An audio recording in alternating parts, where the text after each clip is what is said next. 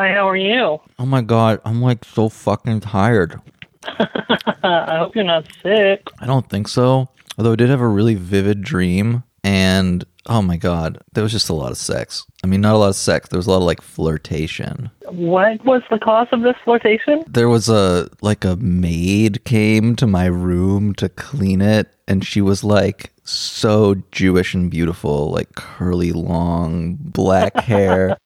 Wow. She was like straight from like Washington Heights, you know what I mean? Michael, look at you. And she brought me orange juice. It was so amazing. Wow. Mazel tov. Looks Yes. like you'll be adding another girlfriend to the roster, to the stable. You know, I have a fantasy Jewish girl who brings me orange juice thing going on right now. Yeah, right. And I'm the fantasy Jewish girl who you bring orange juice to. Yeah, that's true. You want to have both sides of the spectrum. I got masks in the mail today. That's so I cool. can mask up when I go out. Look, this one has moons and stars, and then I have one that's like a marble, and I just wore one with sunflowers on it. That's really cute. Yeah, wicked cute. Do you have any Pesach vibes? Have you been thinking about Pesach?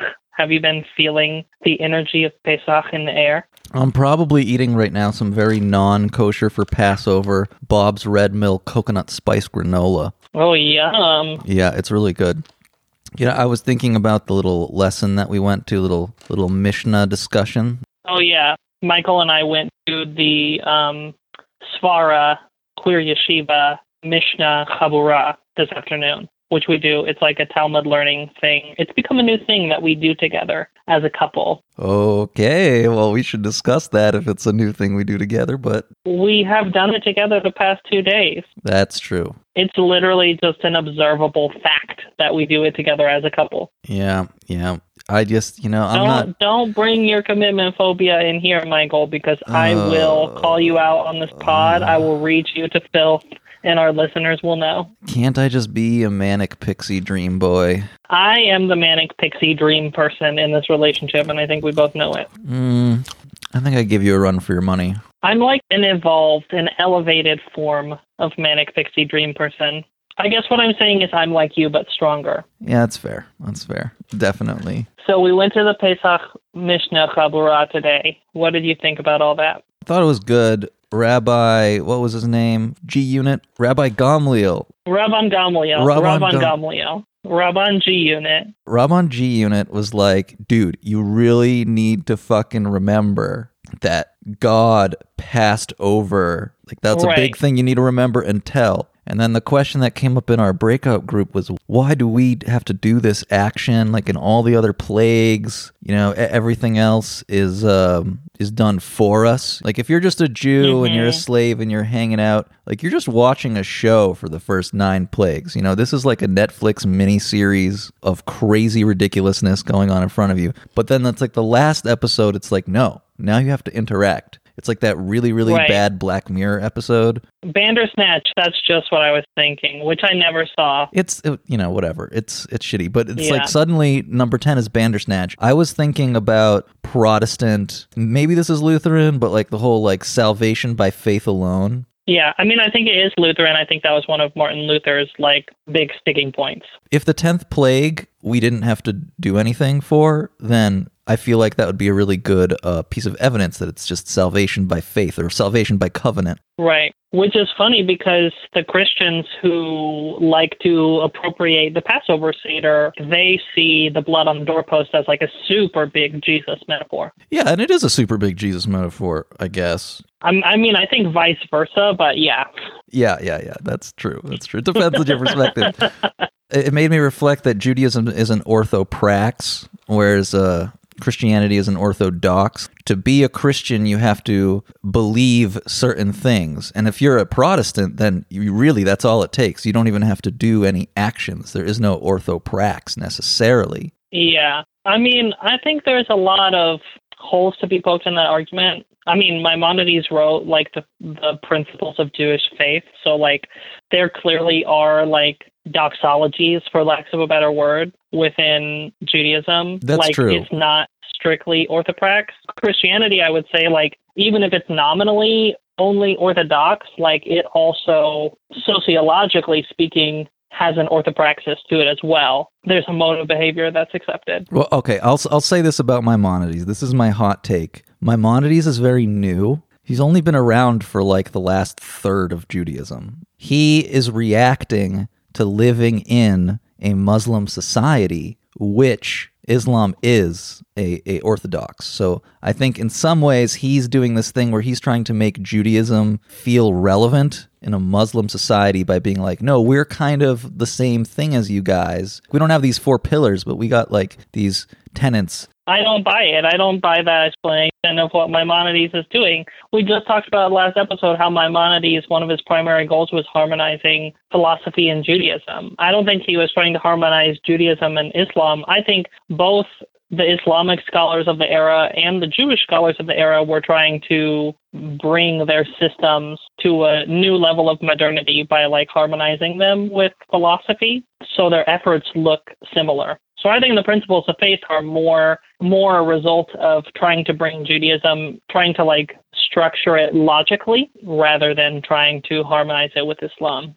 Anyway, this is a really interesting conversation, but I think we've digressed a little bit too long. Yeah, we have. This episode does have a topic. Oh, it does? Oh, okay. What are we talking about today? Yeah, we have a listener question, you schmuck. Oh, yes. Okay. Oh, my God. Yeah, Did you not look at Friday before this? No, I did. Okay. Audience, we're playing you the message. Boom. We're cutting it in right here. We're going to listen to our listener question and then talk about it. We love this listener question.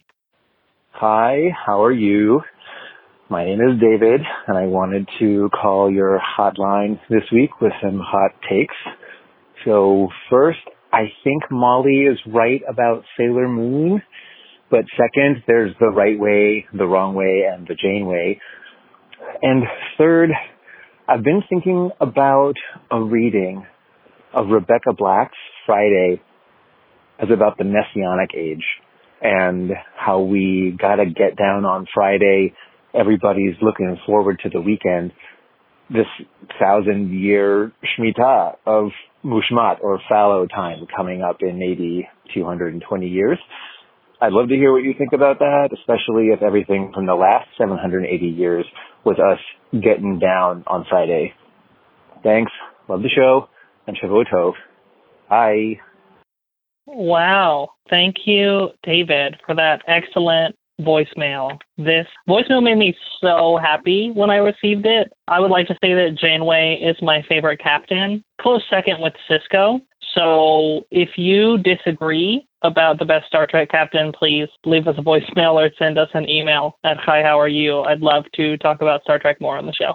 Whoa, there's some hot takes in this. I know. It's a beautiful hot take. So I want to give a little context. David is talking about something in the voicemail that people might not know about. So there's this concept of Chevlei Mashiach, the birth pangs of Mashiach time. Basically, there's this idea that we learn about in the Talmud, mostly in Masechet Sanhedrin, and a little bit in Masechet Sotah. Those tractates of Talmud, honestly, there's not even a way for me to summarize what they're about. They're like about so many things. But the tractate Sanhedrin and the tractate Sotah, they talk about how before Mashiach comes, there's going to be all these crazy things, epidemics of terrible diseases, poverty, war, sort of a classic apocalyptic scenario. And these Chevlei Mashiach are supposed to start like 1,000 years before Mashiach comes, which would be the Jewish year 6,000. And right now it's Jewish year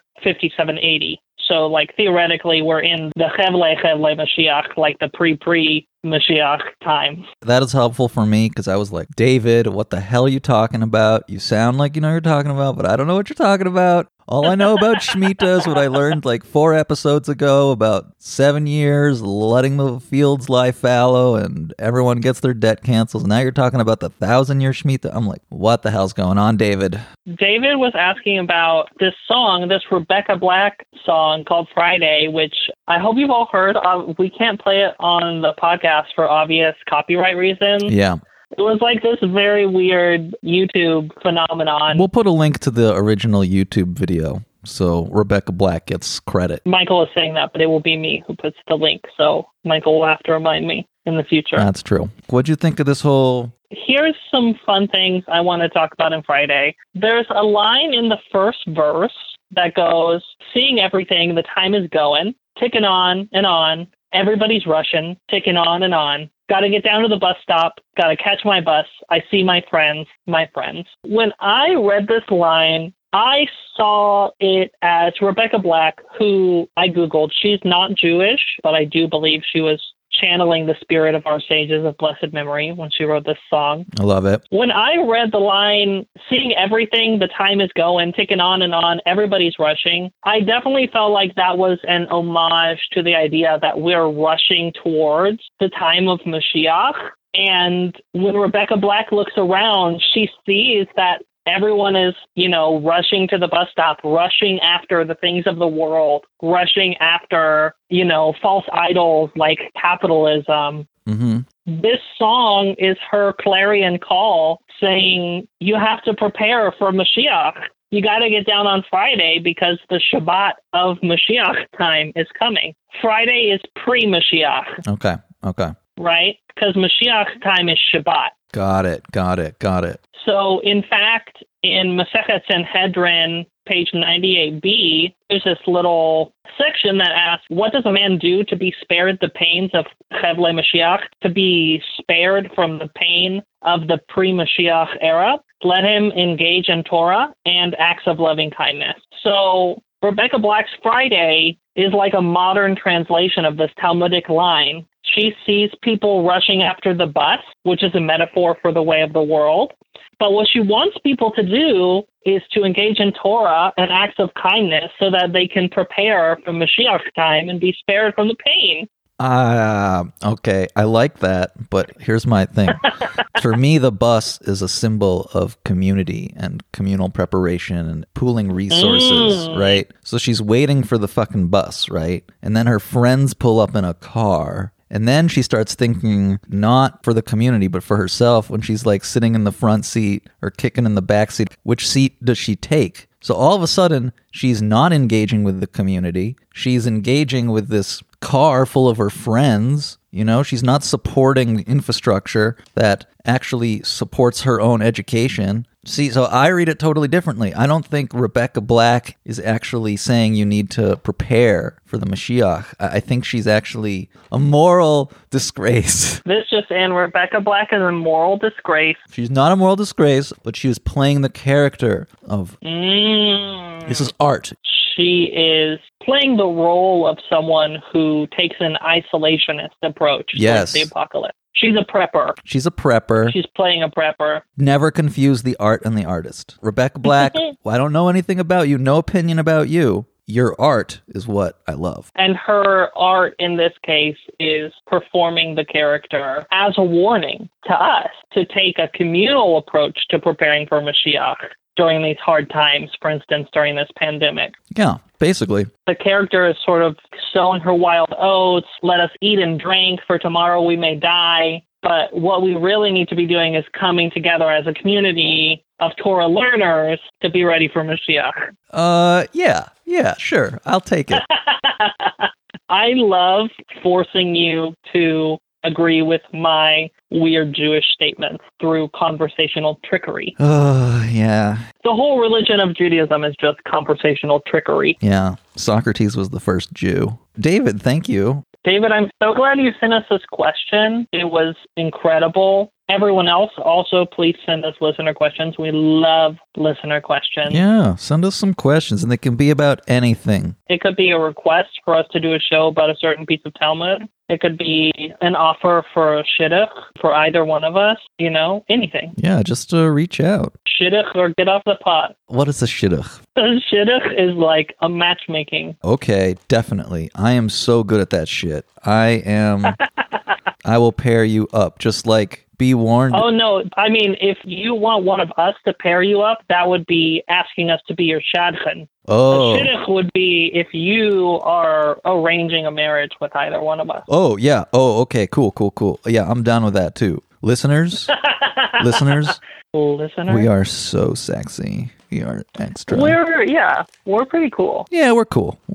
Yeah. Share us on social media. Join the Patreon. Email us at hihowareyou@gmail.com. I don't know. I like you, listeners. Yeah, we like you. Listeners, you're great. We love making this show. It's fun. I have enough Patreon support that I can almost pay my rent off Patreon right now, which is a huge support. It's helping me feel so stable in this pandemic time. So I want to say a big special thank you to all my Patreons. I think by the time we release this Pesach, will it be over? It will not be over yet. So I'll just go ahead and wish you all a Pesach Alegre. Also Shavua Tov, because this will come out on Sunday. I can't wait to talk to you all again. Shavua Tov, everyone. Thanks for tuning in. Bye.